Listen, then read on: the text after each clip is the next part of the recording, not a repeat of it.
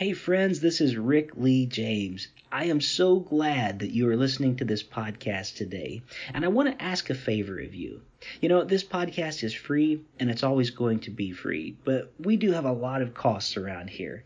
Not only making podcasts, but making new music, paying for production costs, website fees, hosting fees, doing research, marketing, materials, and so much more. And you can help us with that if you visit patreon.com/RickLeeJames, where for as little as $1 a month, or even a one-time donation, you can help me to continue doing the work that I'm doing. It would mean so much, and it takes such a very little amount of your time. So if you have a chance, go to patreon.com/RickLeeJames, and thank you in advance for any help that you can give.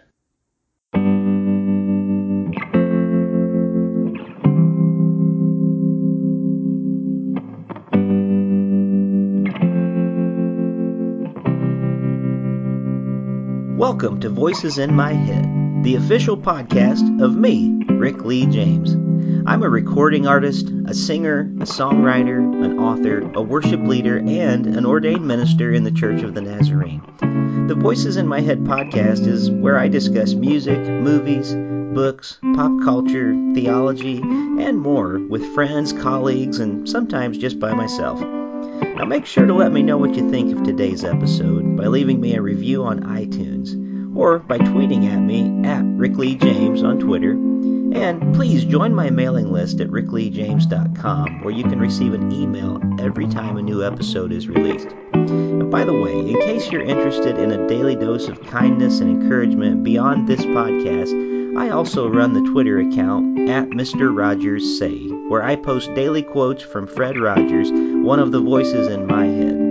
Well, I guess that's it for the intro, so sit back, relax, and listen to the latest episode of Voices in My Head. Welcome back to Voices in My Head. As always, I'm your host, Rick Lee James, and I'm so glad that you can be here with us tonight for what I know is going to be a great conversation. The new documentary film, For Love of Neighbor, Politics for the Common Good, tells the stories of three individuals, Senator Tim Scott, Justin Giboney, and Sarah Imboden, who on different levels and in different distinct ways are seeking to engage faithfully in contemporary American politics. The film does not provide specific answers for how Christians should engage in politics, such as who they should vote for or what specific policies they should support. Instead, it explores foundational questions about the purpose and limits of politics and the proper Christian posture toward government and secular society. Ultimately, the film aims to spark further discussion and offer a hopeful vision for Christian participation in contemporary public life. Tyler Castle is the director of the American Enterprise Institute's Initiative on Faith and Public Life. He is also a producer of the film. Ryan Patch is a producer on the film, and he also directed it. And they have both stopped by Voices in My Head this evening for a conversation. Ryan and Tyler, welcome to Voices in My Head. Thanks for having us. Thank you. Well, it's so good to have both of you here, and we'll kind of have a back and forth. I'll maybe ask Tyler a question and then Ryan, and if either of you want to piggyback on the answer, that's fine. I know sometimes when I do more than one person, we kind of stumble all over, so I'll make sure I direct my question at each of you. But both of you, feel free to chime in tonight because we want to hear from you. You've made a really great film, and I had a chance to watch it just a couple of nights ago, and I'm excited for the conversations that are going to be happening, hopefully as a result of people viewing this and maybe thinking a little bit differently about their Christianity and their place in their political life. And just as we begin at the outset, I wanted to ask you both, but I'm going to ask Tyler first, and then we can hear from Ryan after this. Because in a similar way, I know because I've been a music pastor for many years, in a similar way to when I say a word like worship, automatically people, whether they should or shouldn't, start thinking, oh, that means the music part of the service, instead of thinking, oh no, worship is this much bigger thing that we don't always think about.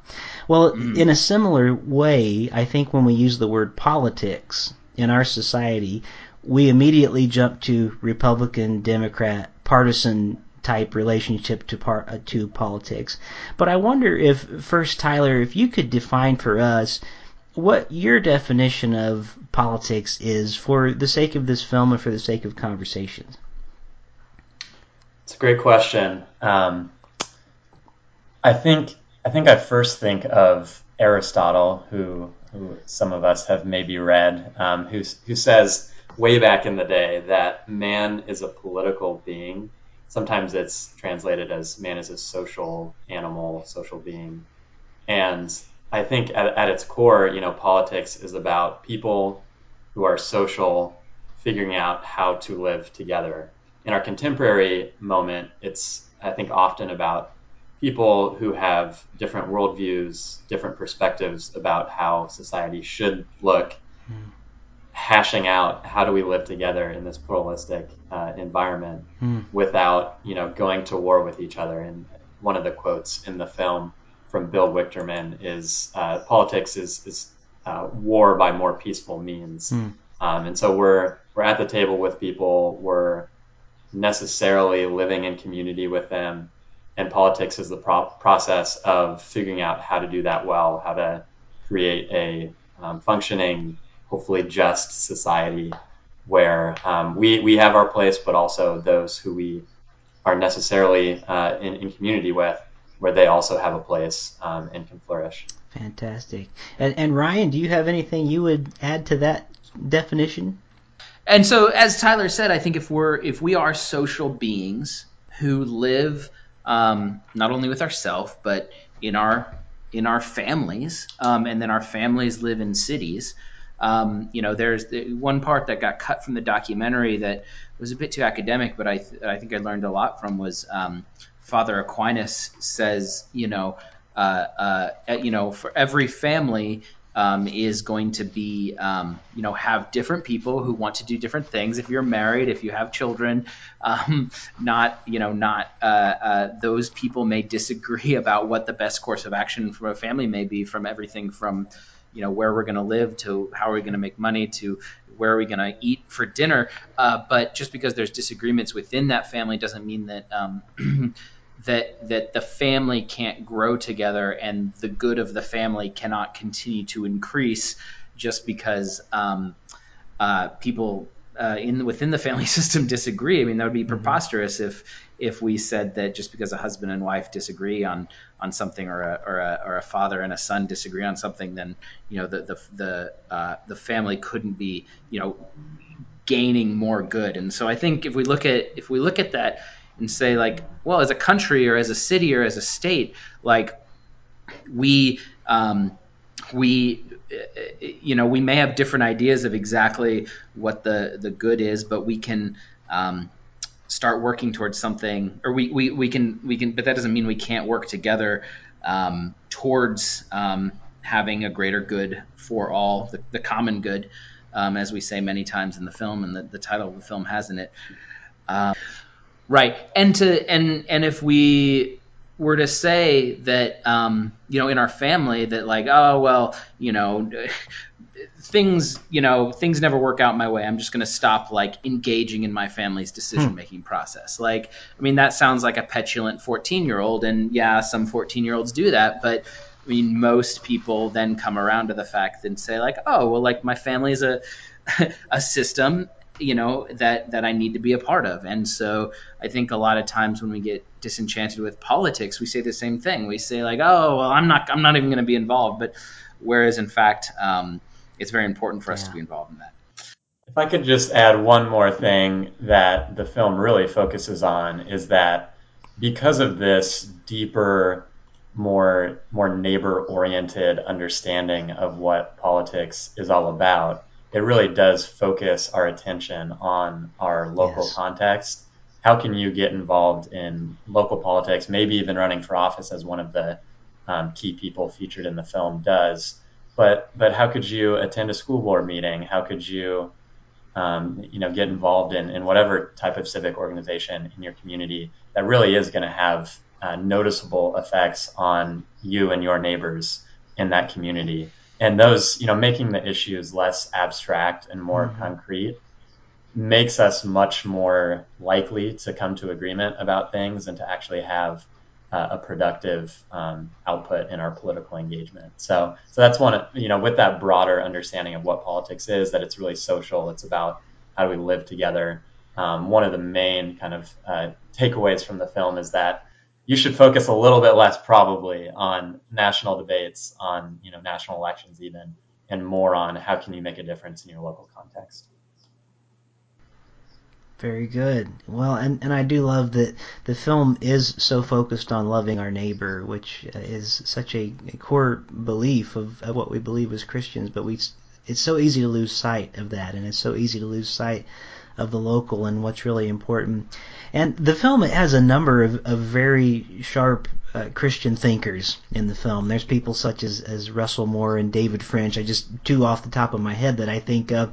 But it focuses in really on the work of Tim Scott and Justin Giboney and Sarah Imboden. And I'd love to know, why did you choose these three people specifically to really focus in on as far as what they are doing in the world, both locally and on a broader level in politics? And what are they offering to this conversation that you felt really made them unique for telling this story? Ryan, you want to take that? Sure. Well, I think it's important that we point out that what we didn't want this film to be was a bunch of experts telling you what you should do, or even developing a flow chart like, if this, then that. If this is the decision you're presented with, then make that decision, because that's not very effective, and ultimately I don't think gives us life as people or as Christians. And also that's kind of the easy way out. And so something much more interesting is to see the way that people are engaging faithfully in their specific context with their specific gifts and skills, and seeing what that looks like very practically on the ground. And so we knew that we didn't want this film to be about a pundit, like it'd be very easy, but also very boring to follow, as much as we respect David French a lot, to just kind of like follow David French around as he like writes and then like gets criticized on Twitter and then like brushes it off and keeps writing like that, right. And he just talks at you. Again, we like his talking, but like it's much more interesting to see someone who's trying to live this in a day-to-day way. And so we wanted to see that on many different levels, from the federal level, which we see in Tim Scott, to the very local level, which we see in Sarah, and then also showing Justin, who is both trying to kind of make change from the outside, in that he is a political insider, and that's one of the things we love, is that he actually knows how the sausage is made and is able to speak to how Christians can be a part of the sausage making, literally, quite intimately. But also he is not an elected official, and so he's very good at speaking about the importance of something like a constituency is to a political party or to a candidate, and thinking through how Christians can be a part of that. So we wanted to really represent a diverse group of people on all different levels, and also people who maybe you didn't think looked like typical politicians. And so like when you think of a politician, you probably don't think of someone who looks like Sarah,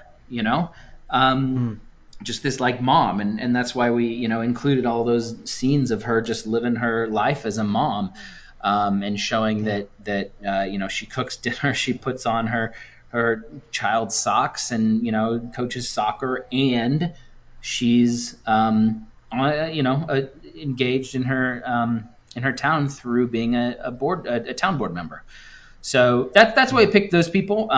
There's honestly, if I could have asked for like a dream fourth subject, we probably would have gone even more local and shown like an individual college student who was just trying to kind of figure out how they were gonna have better conversations within their community or their family or something like that. So go really personal, not just town level, not just family level, but personal level. But the film is already 15 minutes longer than Tyler asked for me to make it, so we didn't get to that. Just one other thing that I'll point out too is that we wanted to have an ideologically diverse set of people who are featured in the film too. So Senator Scott is a Republican senator from South Carolina. Justin is a former Democratic political strategist from Atlanta, Georgia. Sarah is in local politics where it's just not as ideological, but she would probably say she's more politically progressive. So these are three really distinct manifestations of what faithful political engagement looks like. And an important point that we want to make in the film is that, Christians should agree on some things when it comes to politics, probably some basic principles, but the vast majority of work in politics is prudential. We have to make pragmatic decisions based on our context. And there's rightly a lot of debate that needs to happen about which policies are actually going to promote things like justice and things like human flourishing.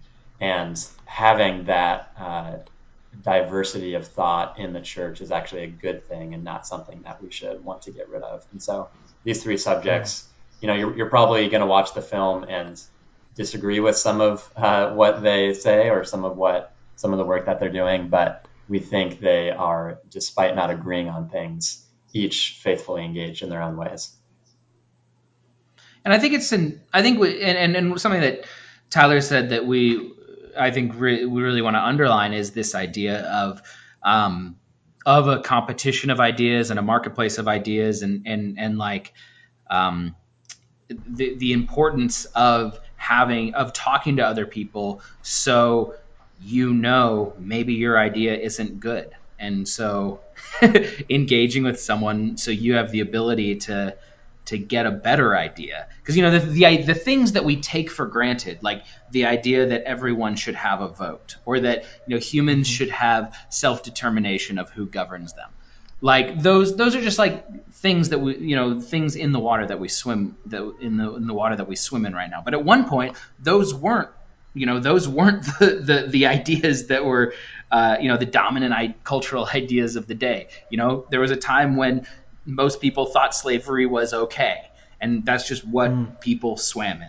And so for us to start getting new ideas, we have to be willing to listen to ideas and advocate for ideas that might ruffle some feathers, or ruffle your feathers. You have to be willing to hold your ideology lightly enough that you could actually be convinced of something that you don't currently believe is actually a better way for our country or our state or your city to move forward with. I think that's a really interesting idea. Yeah, definitely. Thank you, both of you, for those thoughts, because I feel that's so important. And it leads into, I want to get into kind of the segments of the film, just so the audience listening now who may not have seen the film can kind of know how the film is set up. And the different film segments, they start with talking about politics, why bother, and then going local, and then they talk about imperfect solutions, and then they get into parties and partisanship, and then faith in action, searching for a savior, and then staying grounded is where the film concludes. And there's so much in all of those different segments that if we stopped and tried to talk about each one, we'd probably be here all night. So I thought what I would do this evening, and just in dialogue with both of you, is I pulled a few quotes from the film, or at least they're near quotes. I was writing as furiously as I could at different parts to get as close as I could, that just stood out to me, that I thought were very good and very helpful. And I wondered if maybe I could just read a few of those tonight, and we could kind of interact about some of those things that are in the film together, because I think they're good things for us to consider that maybe don't get considered when we're thinking about what it means to live our life faithfully in the realm of politics. So if that's all right with you, we'll kind of do that in this next little segment here. I was especially intrigued, and really the whole documentary is around this idea of using politics as a way to love our neighbor. I can't remember the last time that I've heard that articulated, other than from Jesus, because that really is the focus, I think, of the gospel is everybody we come in contact with, in whatever form it is, they are our neighbors, and it's one reason why, without realizing it, I think Mr. Rogers has gained such popularity again in the last few years, because there's this real emphasis on loving neighbors and loving in that way. So in the film, it was actually, I think it was David French, and he said this. He said, "Fight for the rights of others as you would want rights for yourselves." And I just found that to be fight for the rights of others, which you would like to enjoy for yourself. Yes. Yes, that's that. Yeah, you got it more correct than I. I've listened to it a few times, so. Yeah. I'm sure. So I wonder, let's just talk about that for just a couple of minutes, because I really feel like that's sort of the crux of the film is looking out for the rights of others. Is that something that you are seeing in the circles of Christians that you're in, each of you? Because if I'm being perfectly honest, I don't see a lot of that in my circle of people that I'm around as believers. I see a lot about, unfortunately, I see a lot about things like my rights and what I want, and I get this, but I don't always hear about what would be best for my neighbors. And I'm kind of wondering, is that what you're hearing around where you're at, or is it really a constant fight to kind of get the focus on that? Yeah, I think one of the reasons we created this film in general is because the way that Christians can, and in some instances have, engaged in politics is actually a huge detriment to our public witness, because it comes across as a self-interested, fearful, grabbing for rights in our place in society. And if you read the gospel, if you read Jesus's words, I think it's pretty hard to think seriously that is what we're called to in this world.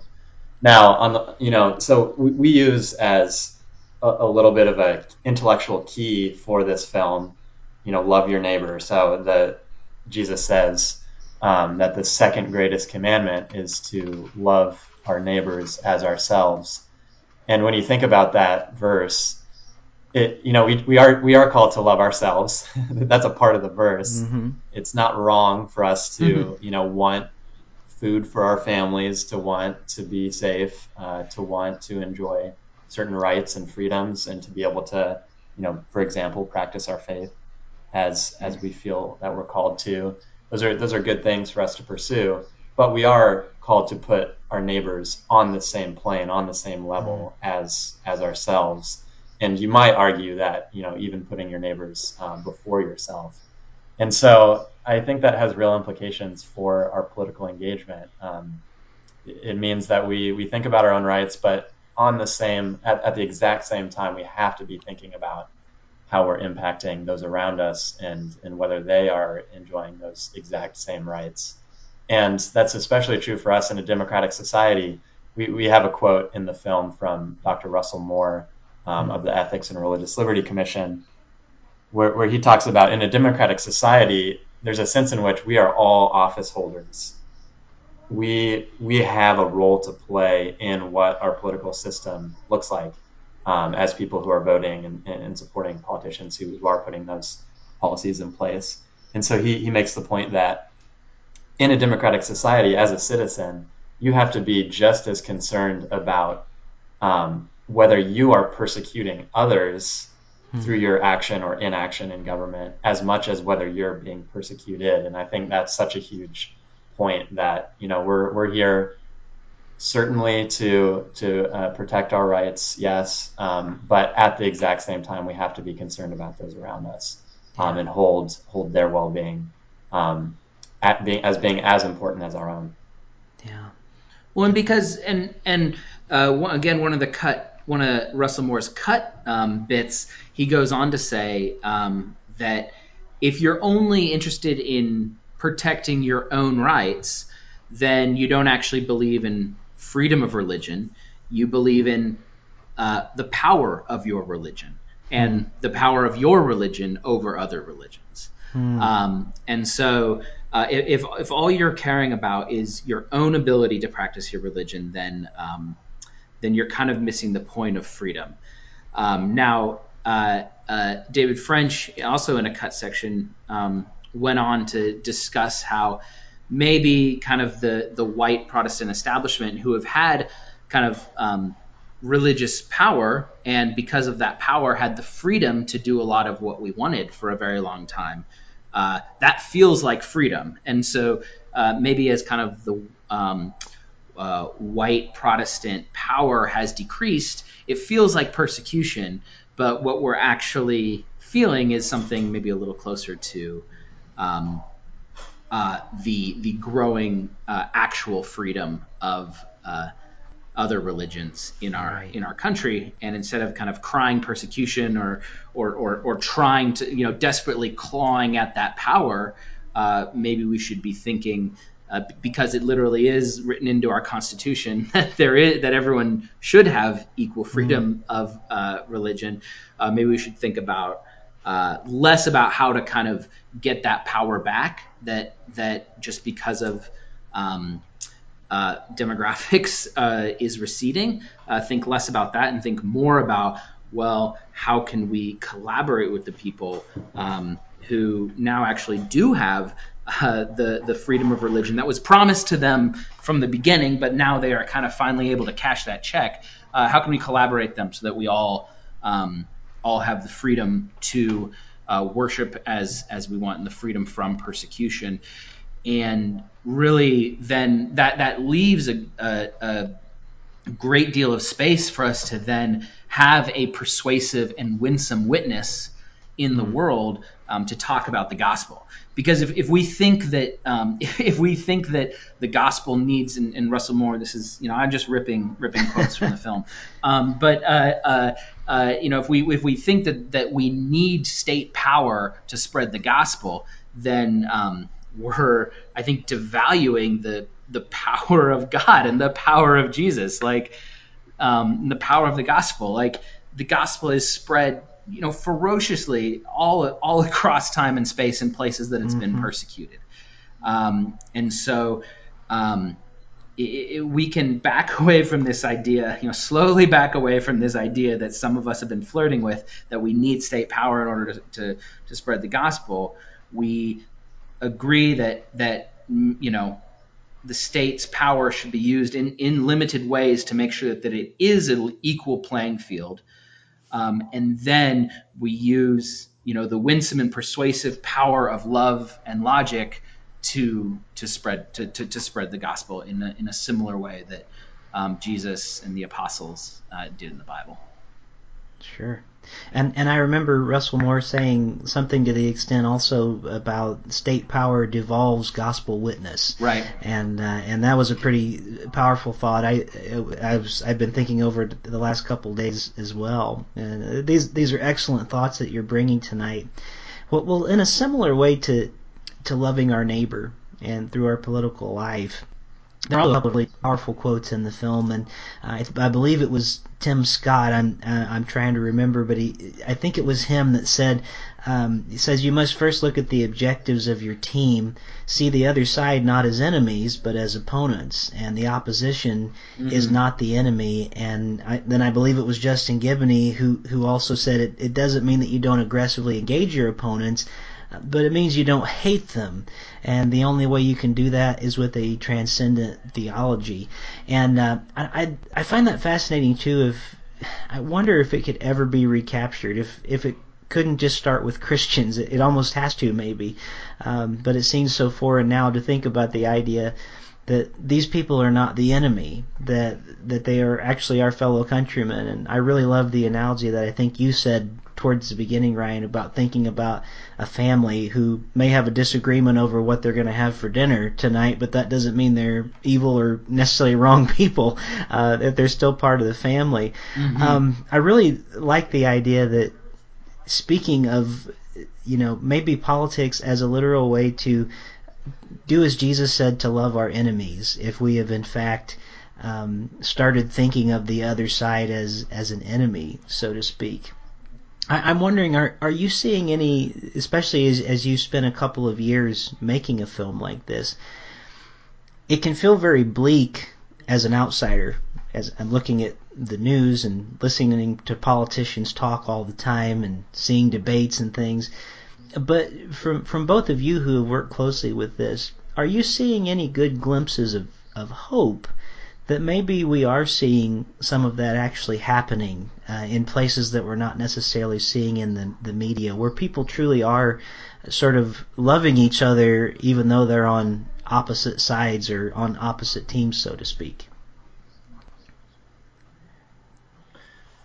Yeah, I can jump in. Absolutely. I think if you spend time on Capitol Hill, if you hear the stories of representatives and senators who are working together, I think the vast majority of people really, don't see the other side as absolutely evil, as inimical to the country.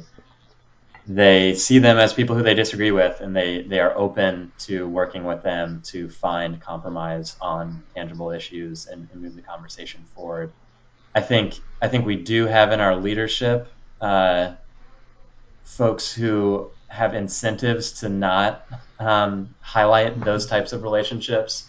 And another thing that I'll mention is that one other thing that we cut out of the film. This is, you're just getting the behind the scenes special content features. Here. That's great. Yeah, exactly.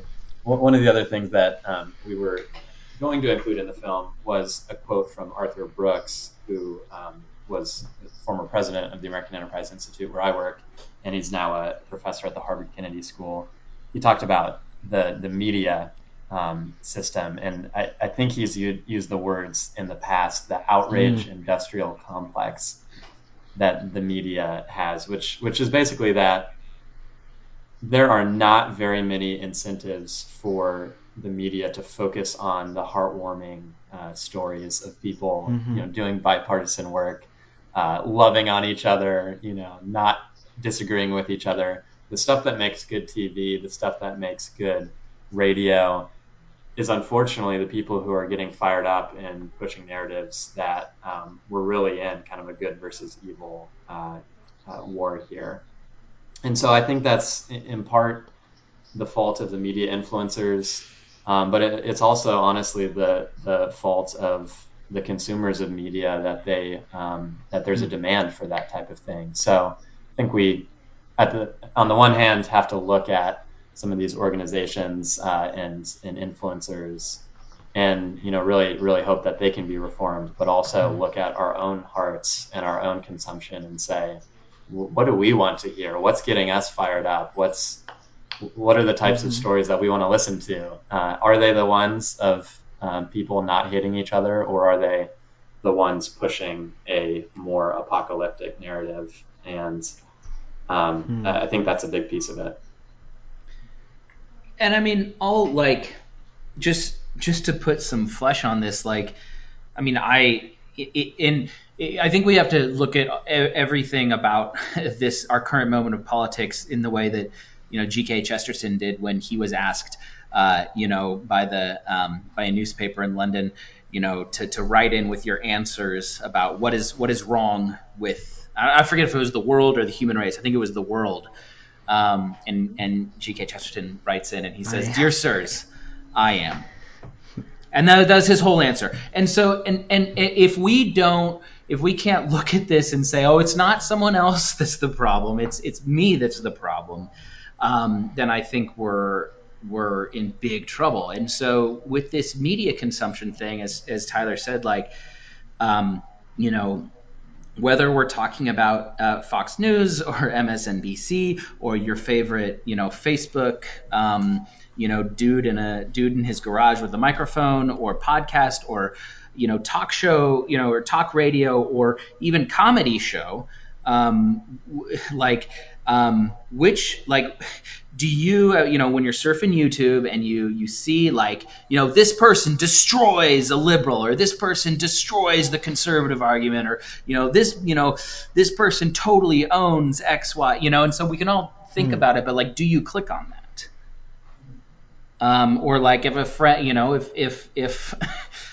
do you get a little bit of pleasure from seeing Ben Shapiro own the libs? Or do you get a little pleasure of from watching John Oliver take down Mitch McConnell? If there's just that little bit of Schadenfreude where that happens when you see someone taking down the other side, then you're part of the problem. And so Arthur Brooks went on to say, he actually compared this ideology to an addiction. And he talked about kind of these media people, both media, who have a financial interest in kind of getting you riled up because you come back for more. Then also politicians who have a political interest in riling up because then you vote against their opponent. And so if you kind of look at them as, he called them the meth dealers of ideology. That was cut from the film as well, but he called them the meth dealers of ideology. From our country, and he said, and we're all addicted, but whose job is it to throw off addictions?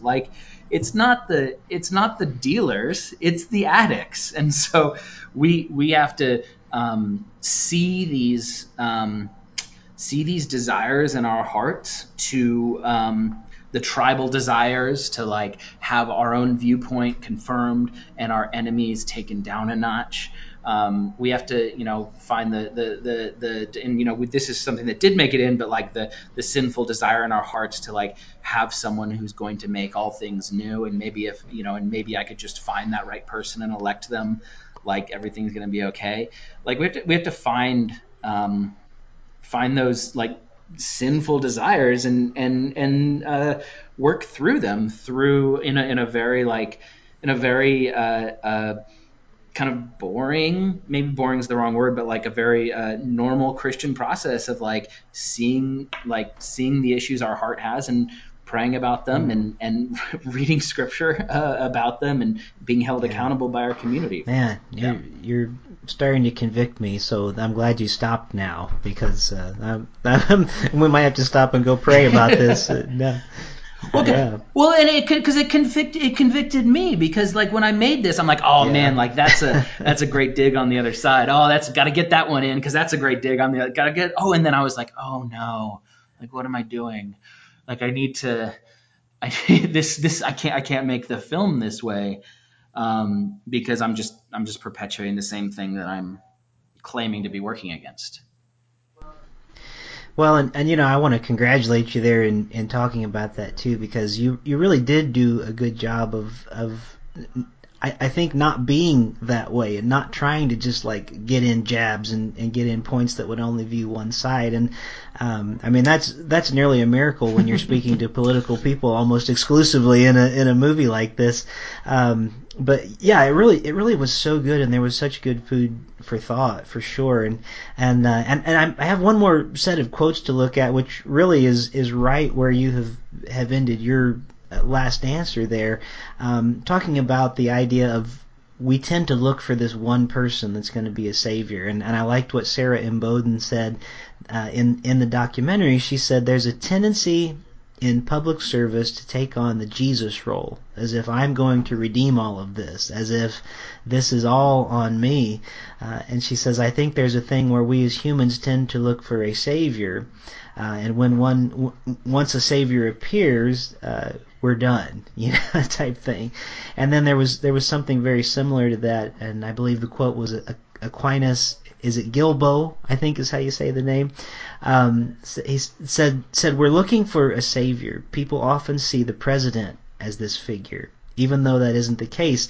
To give that kind of reverence and devotion and worship to someone who is not the living God is idolatry. Mm-hmm. And I just thought that was so appropriate for us to hear right now, in times where I literally think people are replacing religion with politics right now, and I do feel like that's a very real thing. I think we're even seeing it in some of the imagery that's going on during the campaign season right now, and we've seen a few times where certain candidates are compared to, like the chosen one of God that has been, put here for this and that. I was just so appreciative that you put those quotes in the film that reminds us that is not where our ultimate allegiance lies in these matters. And we're not talking about, as it says in the film, controlling our neighbor. We are talking about loving our neighbor.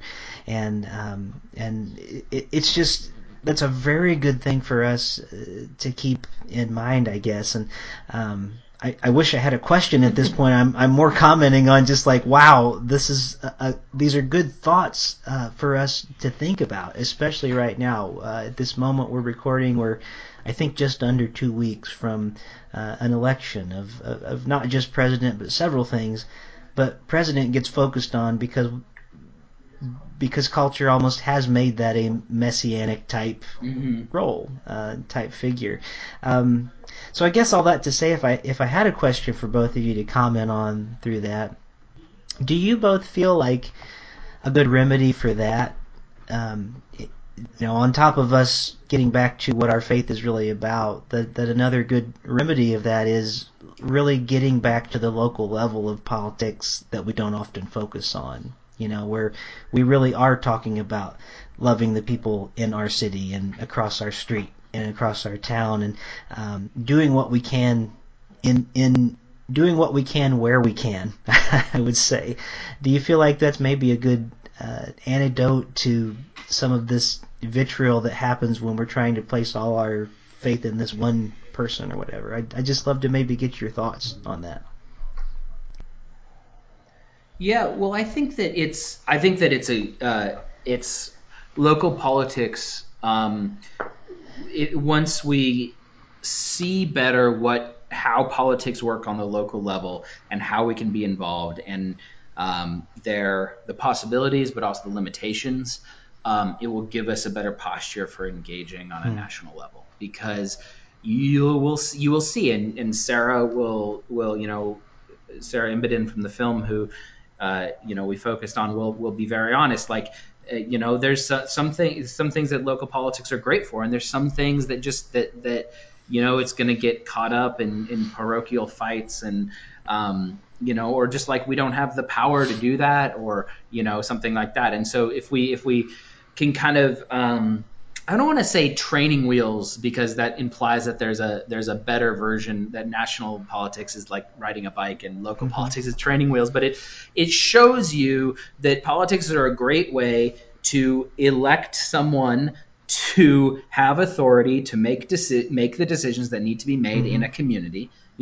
Democracy is a great way for doing that. It is a really bad way for picking saviors. And so if we can think about, and so if we take the same, you're never going to elect a mayor thinking that mayor is going to, fulfill your greatest hopes and dreams. And so if you can understand that about the mayor's race, then you're maybe more likely to understand it about the president's race. And I was very fortunate to have lived in D.C. for a little over 6 years, and that just completely transformed my understanding of government. And you think of the federal government as this big kind of immovable object with like all these powers, and like then you start to understand like, oh, each of these people are real people, and they have real people working for them, and each of these agencies is full of people who just want to know, like, who are just looking for a boss who like leads them well, and casts a vision for them, and tells them where we're going to go. And so when you start to I think humanize government a little more, it helps you be a little more maybe effective in choosing the leader for that government. And yes, I think so. A very long way of saying that your involvement in local politics can help you understand that more. And I would just add that something that Ryan has said several times in talking about this film, and that I think we've both agreed on, is that so many of these issues that we see in our society, they always boil down to heart issues. And this is a particular one in which faith is hard. Having faith in a transcendent truth that is something that we cannot tangibly really hold on to, is tough.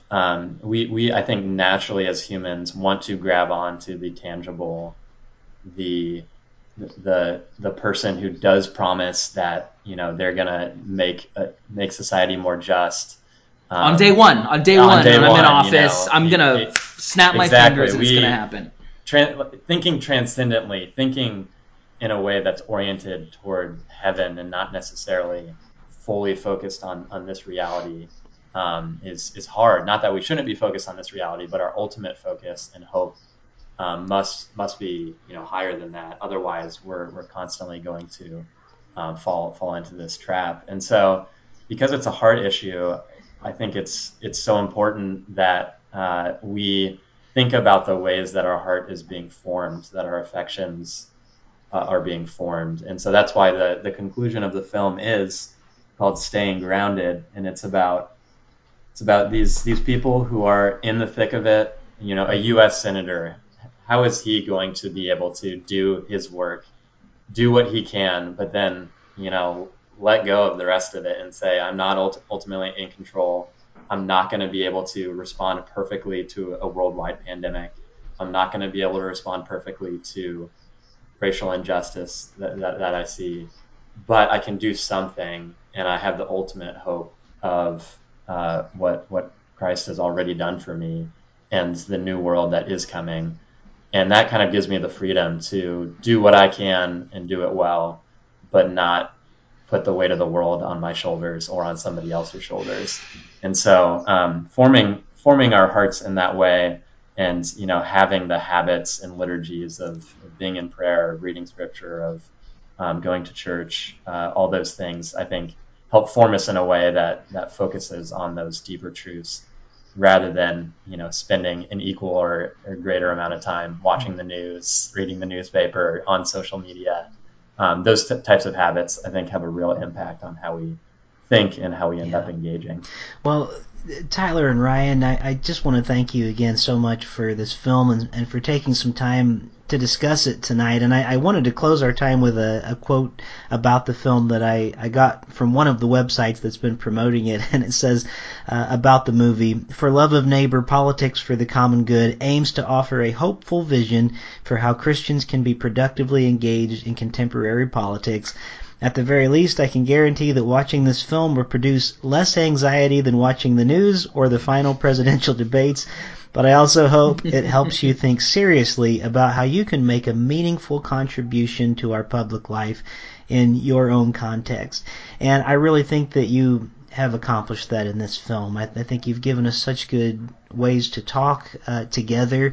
I found it to be just a real breath of fresh air in a time where I felt like I desperately needed it with so much. We just don't have to look far at all to know how messed up the world is right now as we look at our neighbor and ourselves through masks on our face, and thinking literally I needed that breath of fresh air. And I feel like this film is helping us have some of that. So I want to let all of our listeners at Voices in My Head know that on the website at voicesinmyheadpodcast.com, we will have links to where you can find out more about the film and where you can find out more about Tyler and Ryan. But again, I just want to thank you both again. I'm proud of both of you for the hard work that you've put into this, and I look forward to seeing more and more of these good conversations happening as a result of your hard work. So thank you both for being some of the voices in my head this week. Thanks, Rick. Yeah, and I think it's everyone's probably going to want to know where to see the film. And by the time this is out, I just want to note that it will be available for anyone to watch in their home. So we'll give you that link. We're not going to cannibalize your traffic, your web traffic, but you can link to it on your website. All right. Well, we will make sure and post it for sure. Well, God bless you guys, and thank you so much. Thank you for joining me here this week on Voices in My Head. I hope you'll visit me on my website at rickleejames.com, where you can find out more about me, get my music on vinyl and CD, follow my blog, and even schedule me for a concert or a speaking engagement. Better yet, even a book signing in your neighborhood. You can find all that and more at rickleejames.com. Also, it would mean a great deal to me if you could write a review of this podcast on iTunes.